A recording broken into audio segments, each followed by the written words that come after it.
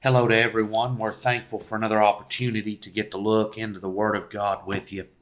Thank God for His grace and mercy, shed abroad abundantly upon us through Jesus Christ our Lord, that we could be saved and a part of His family according to the riches of His mercy. We've been looking at Elijah, and we've got to 1 Kings chapter 19. We've seen the drought for 3.5 years. We've seen Elijah raise the widow woman's son at Zarephath. We've seen him call down fire from God on the Mount of Carmel, and the prophets of Baal slain. And last time we saw him return to with Ahab to Jezreel. Ahab tells Jezebel everything that happened, and of course she did not believe. And here, I believe we talked a little last time about the humanity of Elijah. And in James chapter 5, Elisha was a man subject unto like passions, like as we are. You know, we look at these men, I think of Peter, I think of Moses, Elijah, these mighty men of the Old Testament and the New Testament, men of God, men of great faith. You know, they almost seem like superheroes. And we forget that these were men of like passions, just like me and you were. They struggled. They had hard times. They had times of doubt. They had times of disobedience. They were just like you and me are today. And I think that's what makes the story of Elijah and Peter so helpful to us, is God lets us see that in them especially. And I realize we see that in others as well, but we see that especially with these two men. And we're going to see that in Elijah today as we look at the scripture. So Ahab has returned to Jezreel. It's raining for the first time in 3.5 years. And he tells Jezebel everything that's happened. And in verse 2, she threatens. She says, I'll be like those prophets if I don't kill Elijah by tomorrow. So she's breathing out threatenings and slaughterings. Now, was she that intent on killing him? Well, she's not going to die. And she's got no interest in dying. This is just a threat that sounds good and sounds tough, but that's what it is a threat. She can't touch Elijah except the Lord would allow her to touch him. And I think there's great comfort and peace in that. The devil can threaten, the devil can despise, and the devil can hate. But as far as causing any damage, the devil's unable to get to us outside of the Lord allowing him. Certainly, Job was hedged in, and there's no reason to believe that Elijah or anybody else that belongs to the Lord is not hedged in as well. And the devil has to request permission in order to harm us. So thank God for that. And look, I realize it's not all going to be a bed of roses for them that are saved. There are hard things that God allows us to endure and go through. Certainly Peter, while protected by the Lord and delivered from the inner prison, at one time, he's going to be crucified upside down at the end of his life. So there are hardships and trials that we face, but we can trust and know that God's in control of those. It's not the devil in control. God's in control. He allows things to happen for the good of those that believe the Word of God and are saved. So she threatens Elijah, and we'll pick up in verse 3, chapter 19 of 1 Kings.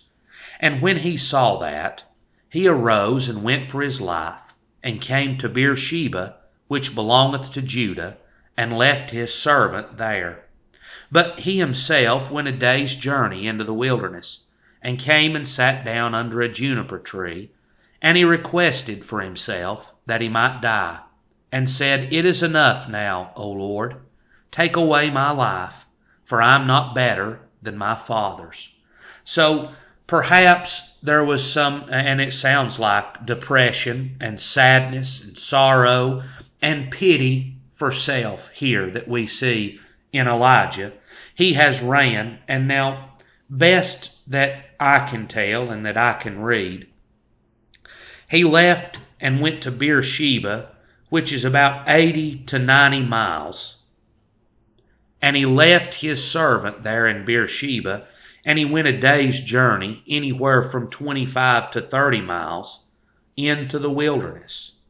So he has ran, I don't know for sure, but somewhere between 100 and 120 miles, Elijah has ran from the threat of Jezebel. He's fearful, he's sorrowful, and let's look at a place or two in Jeremiah chapter 20. Now, Jeremiah was a man that was of God, that preached the gospel. And Jeremiah is a man that's not going to be heard. He's a man that they hate because of his message. He's a man that they throw into the dungeon, and they accuse him of all manner of evil. And Jeremiah says this in chapter 20, verse number 7. O Lord, thou hast deceived me, and I was deceived. Thou art stronger than I, and hast prevailed. I am in derision daily. Every one mocketh me. So Jeremiah says, look, I'm in derision. I'm in persecution. I'm in a hard place day after day, and everybody in the country is mocking and making fun of me. For since I spake, I cried out. I cried violence and spoil, because the word of the Lord was made a reproach unto me, and a derision daily. It wasn't the man Jeremiah that they despised. It was the message that God had given him to preach. The nation and country as a whole rejected Jeremiah because of the word of God. And Jeremiah was rejected because of the message that he brought. It was God's word. He says it here. The word of the Lord was a reproach unto me. I spoke the word of God, and I was hated for speaking the word. Then I said, I will not make mention of him, nor speak any more in his name. So Jeremiah says, look, your word has caused me nothing but trouble. I'm in the dungeon because of the word of the Lord. I'm hated because of the word of the Lord. I'm mocked and made fun of because of the word of the Lord. So I can fix this by not speaking the word of the Lord anymore.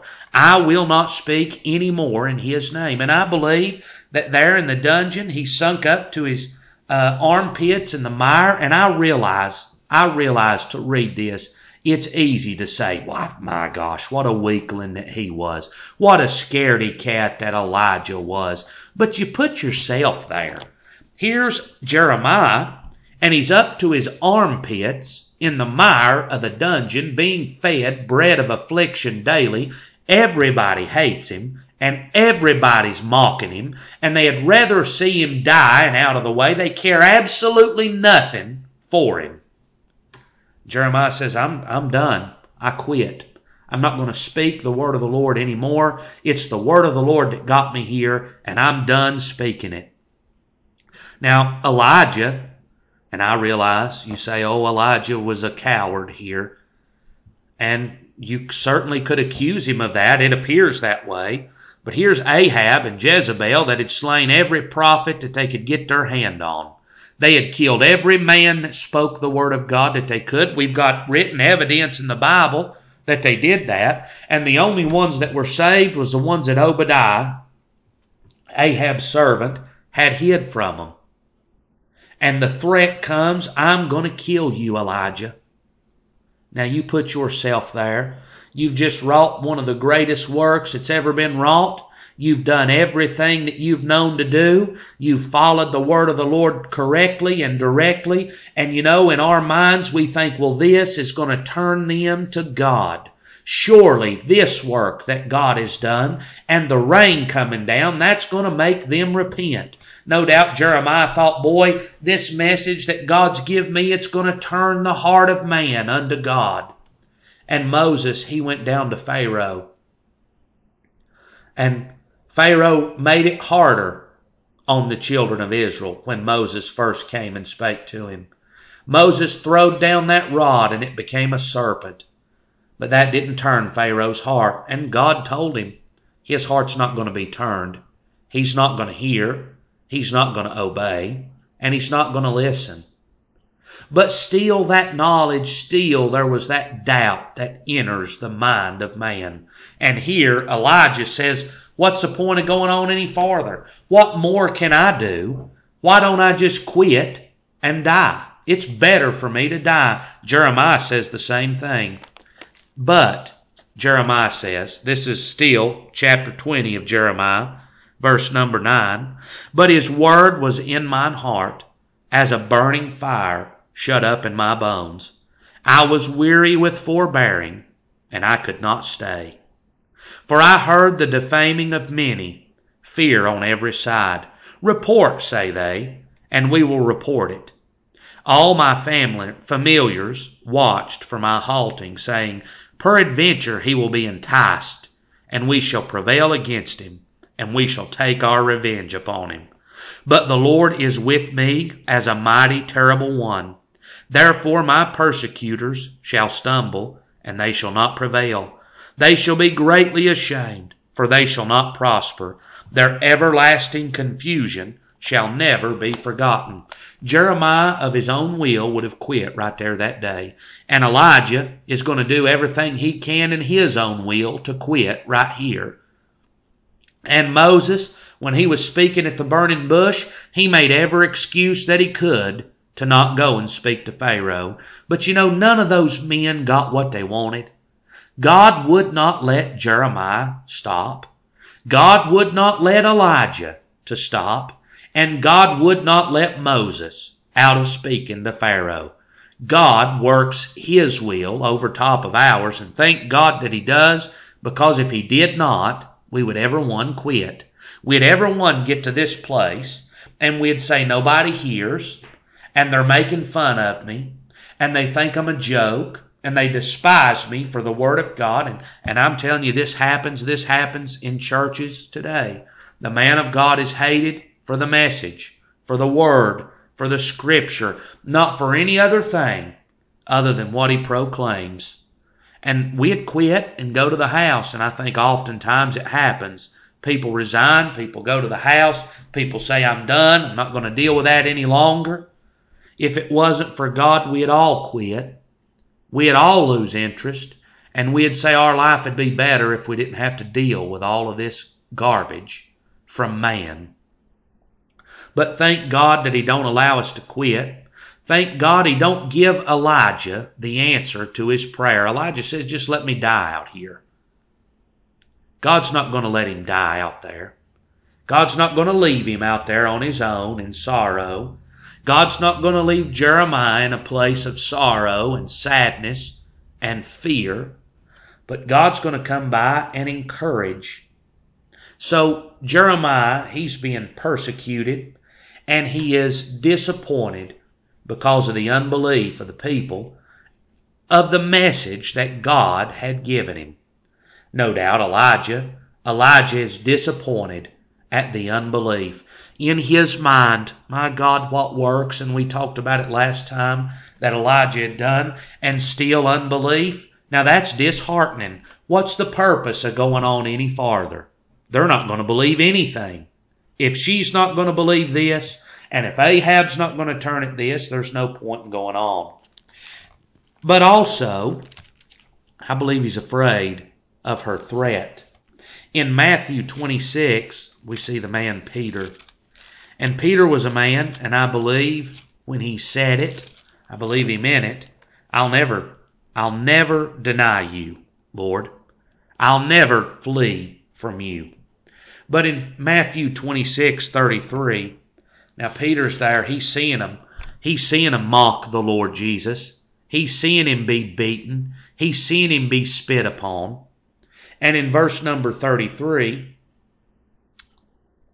Peter answered and said unto him, though all men shall be offended because of thee, yet will I never be offended. I'm not going to do that, Lord. But just a few verses over, in verse 69, Matthew 26, verse 69. Now Peter sat without in the palace, And a damsel came unto him, saying, Thou also was with Jesus of Galilee. But he denied before them all, saying, I know not what thou sayest. And when he was gone out into the porch, another maid saw him, and said unto them that were there, This fellow was also with Jesus of Nazareth. And again he denied with an oath, I do not know the man. And after a while came unto him they that stood by, and said to Peter, Surely thou also art one of them, for thy speech bewrayeth thee. Then he began to curse and swear, saying, I know not the man. And immediately the cock crew. You know where he got? He got in a place of fear, a place of watching them mock and beat the Lord Jesus. He didn't want to do that. He wanted to save his own skin. There we are. You know what it brought him to? He done what he said he'd never do. Now, if it was outside of the grace of God, we'd everyone be like Peter. And when it came to our own skin, we'd give it up and we'd deny him. We'd quit. We'd do like Elijah did. We'd go out and say it'd be better for me to die. But now ain't it something now that Elijah says, I just wish I could die out here alone. It's better that I die. And yet the threat was to kill him, and he ran away from that. Elijah really didn't want to die. Elijah didn't want to perish, but he was in such a state that that's what he asked God for. So fear tormenting him, dwelling in Beersheba. Now Beersheba belonged to the kingdom of Judah, not the kingdom of Israel. When he came to Beersheba, he was outside of the realm of Ahab and Jezebel, and he was under Jehoshaphat's kingdom then. But even that wasn't good enough. He's going to run another day's journey into the wilderness, and he's going to hide there. In 1 Samuel chapter number 21, here's David. Now David was God's man. David was anointed to be the king, and Saul, who was the king at the time, was after him. And in 1 Samuel chapter 27 verse 1, And David said in his heart, I shall now perish one day by the hand of Saul. There is nothing better for me than that I should speedily escape into the land of the Philistines. And Saul shall despair of me to seek me any more in any coast of Israel. So shall I escape out of his hand. Now David says, look, he's going to get me. I've got no hope. I just need to run to the land of the Philistines, and I'll hide out there, and Saul will quit looking for me. Now, none of that was true. He did go to the land of the Philistines, but Saul wasn't going to catch him. No matter where he was, God was with David. And Saul didn't stop chasing him because he was in the land of the Philistines. The devil still ran after him and went to get him. So, the lack of repentance and the lack of change and the threat against his life put him in a very bad place that he's going to flee and he's going to run. We know another prophet that wishes to die, Jonah. Now this may be a little different situation, but in Jonah chapter 4 verse 2, And he prayed unto the Lord and said, I pray thee, Lord, was not this my saying when I was yet in my country? Therefore I fled before unto Tarshish, for I knew that thou art a gracious God and merciful, slow to anger, and of great kindness, and repentest thee of the evil. Therefore now, O Lord, I beseech thee, take my life from me, for it is better for me to die than live. Now Jonah was a man that, looking at the Ninevites, they were a wicked people. This was the Assyrian kingdom. They were wicked, they were mean, they murdered, they raped, and they slaughtered countries that they took over. They were a wicked people. And in Jonah's eyes, these people needed to receive the judgment and the wrath of God. Jonah desired to see this place to be destroyed like they had destroyed all these other places. maybe even some of Jonah's family and friends had been affected by the evil and the murder of the Assyrian army. So he wanted to see them destroyed. And when he didn't get what he wanted, he's going to be angry and bitter towards God. Say, look, God, just kill me. I didn't want to come down here because I knew this was what was going to happen. What silly thinking. In disappointment, they wished to die that he might get his way. Jonah wanted his way. He wanted them killed and destroyed. So Elijah may not be in that way. I believe Elijah would have liked to see them believe the word of God and turn to the Lord. And I believe that men of God, I believe that's their desire. We want to see people turn to the Lord. We want to see people repent and believe the message that we bring to them. And when we don't see that, it fosters disappointment. And it brings us to a place, I won't say depression, but it brings us to a place of sorrow and maybe a lack of hope that it's ever going to happen. I do believe that's where Elijah was. I believe he was disappointed at the unbelief, and he just wanted to give up because he wasn't doing any good. Jonah was disappointed. He was disappointed that they believed, and he was upset that he didn't get what he thought was going to happen. He said, Lord, just kill me. I believe Moses was disappointed when he went before Pharaoh. And Pharaoh said, I don't know the Lord, and I'm not going to let the people go. And he made it harder on the children of Israel. You know what men need? They need that encouragement and strength from the Lord. We're all that way. Paul the Apostle, he prayed for a thorn in the flesh. The Bible says the messenger of Satan that buffeted him, he prayed that the Lord would remove it 3 times.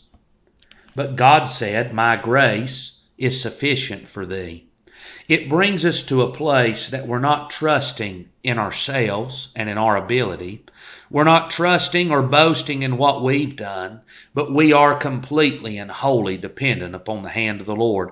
That's where God desires His men to be. And it's something, I find this amazing, and maybe you will, but how God trains His men, and He trains them in the desert. There was Abraham. He's called out of his own country and called into the desert. And there God teaches him and molds him into the man that he needs to be. There's Jacob that's there at home with his mother and father and brother, and God brings him out of there and brings him down into the desert, and there the Lord teaches him. There's Moses, who is a man in Pharaoh's house living as a prince, and God brings him out into the wilderness, into the desert, to teach him. There's David, a man in his father's house. God sends him out to watch the sheep in the wilderness, and there He trains him up and teaches him. There was Elijah here. There he was. He walks out of Scripture, and where does God send him? Out into the wilderness. And here he is again in the wilderness. He calls Paul the Apostle. Paul says, I didn't confer with flesh and blood, but I went out into the wilderness, into the deserts of Arabia alone. He returned into Arabia and returned again to Damascus. God trains His men out there on their own. He trains them out there in the wilderness. And here He's brought Elijah to a place that He might train him. But now, and here's the hard fact of the matter. Not everybody's going to believe. Pharaoh is going to harden his heart, and he's not going to believe. Jeremiah, though you preach, though you teach, nobody's going to believe you. Isaiah, you preach till there's nobody left. Prophesy and cry aloud and spare not, but they're not going to hear you. Ezekiel, I'm going to make your face like a flint against their hard looks and their unbelief. And, Paul the Apostle himself says, and I realize this is not easy Scripture to understand, but in 2 Corinthians 4, well, it's not easy to swallow. Paul's talking about the ministry that he's received from God, that he's renounced deceitfulness and the things of dishonesty, and he's working to preach the gospel and live a life that would be manifest in everybody's conscience. And in verse 3, but if our gospel be hid, it's hid to them that are lost, in whom the God of this world hath blinded the minds of them which believe not, lest the light of the glorious gospel of Christ, who is the image of God, should shine unto them. For we preach not ourselves, but Christ Jesus the Lord, and ourselves for your servants' Jesus' sake. So Paul the apostle is preaching the word of God. And you know what Paul says? Paul says those that don't hear, they don't hear because their mind is blinded by the devil. Jezebel is not going to hear because her mind is blinded by the devil. Ahab is not going to hear. Pharaoh's not going to hear Moses because his mind is blinded by the devil. The God of this world has blinded their minds. You're not going to be able to reach them. Paul can't reach them. Paul says, I'm laboring. I've renounced hidden things of dishonesty. I'm not going to handle the word of God deceitfully. I'm not going to live in a manner that would be contrary to the word of God. I'm going to try to walk upright so that the word of God wouldn't be hindered, and I'm going to preach the message. But there's people that said under Paul's preaching that the gospel is hid to because Satan has blinded their minds. For God, this is verse 6, for God who commanded the light to shine out of darkness has shined in our hearts. You know who's going to hear? The ones that God commands the light to shine into their hearts. There's some that God's going to shine to. There's some that God's not going to shine to.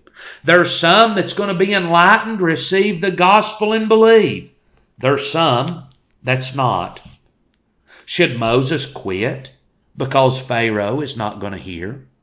Should Elijah quit because Jezebel is not going to hear? Should Jeremiah quit because the people are not going to hear? No, they've got a work to do. Paul's got a message to preach. And there's going to be a multitude that's going to disbelieve and not hear, but that's not to discourage him. He should labor onward and preach. He tells Timothy, I endure all things for the elect's sake. Though a multitude doesn't believe, God may call some through my preaching.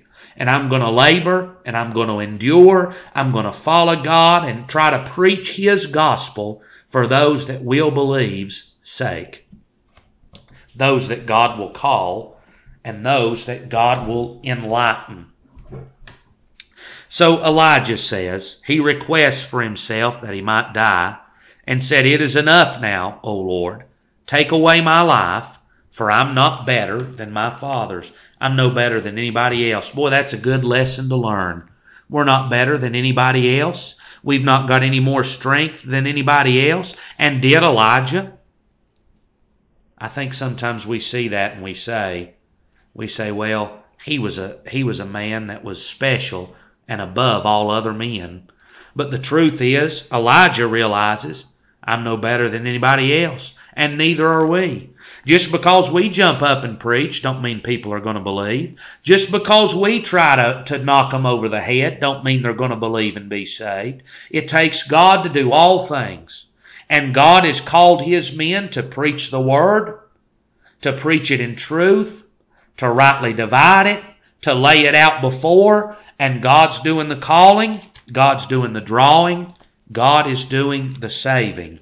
Paul says this in Corinthians, unto some that He's a saver of life unto life, and unto others He's the saver of death unto death. What's he doing? He's preaching the gospel, and he's accomplishing the will of God in preaching it. Now God may have the word preached unto some as a saver of death unto death, that God would be glorified and justified in preaching the word unto a people that are not going to believe. Well, everybody's got the chance. Did Pharaoh have the chance? God said before Moses ever went and spoke to him, God said, Moses, he's not going to hear. I've raised him up for one purpose, that I might be glorified in his destruction. Hard words, I realize that. But God's just in everything that He does, is He not? God's going to have Moses go and speak to him. God's going to work mighty works before Pharaoh, and Pharaoh is not going to hear. God has, I don't know if you've read any of the descriptions. We've got a little note in every description of this Bible study that in such times of darkness under the kingdom of Ahab and Jezebel, God brought two of the mightiest prophets that there ever was to be in this time, in this hour. Elijah and Elisha, two of the most powerful men of the Old Testament that ever was. God brought them forth. And Ahab, Jezebel are not going to believe. They're not going to repent. Is that Elijah's fault? It's not Elijah's fault. And it's not the preacher's fault. And men, encourage yourself in the Lord. Preach the Word of God in spirit and in truth. And I know we're flesh and we're men of like passions like Elijah was. And there's that nature that's there that wants to be discouraged. I've been there and still get there often and have to remind myself of the Word of God.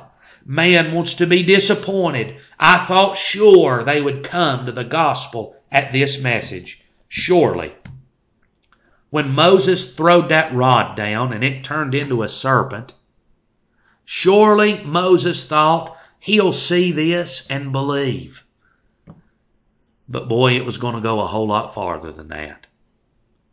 Elijah may have thought when Ahab gets back and it's raining and he tells about the fire that fell from heaven, surely Jezebel's going to believe. She's not going to.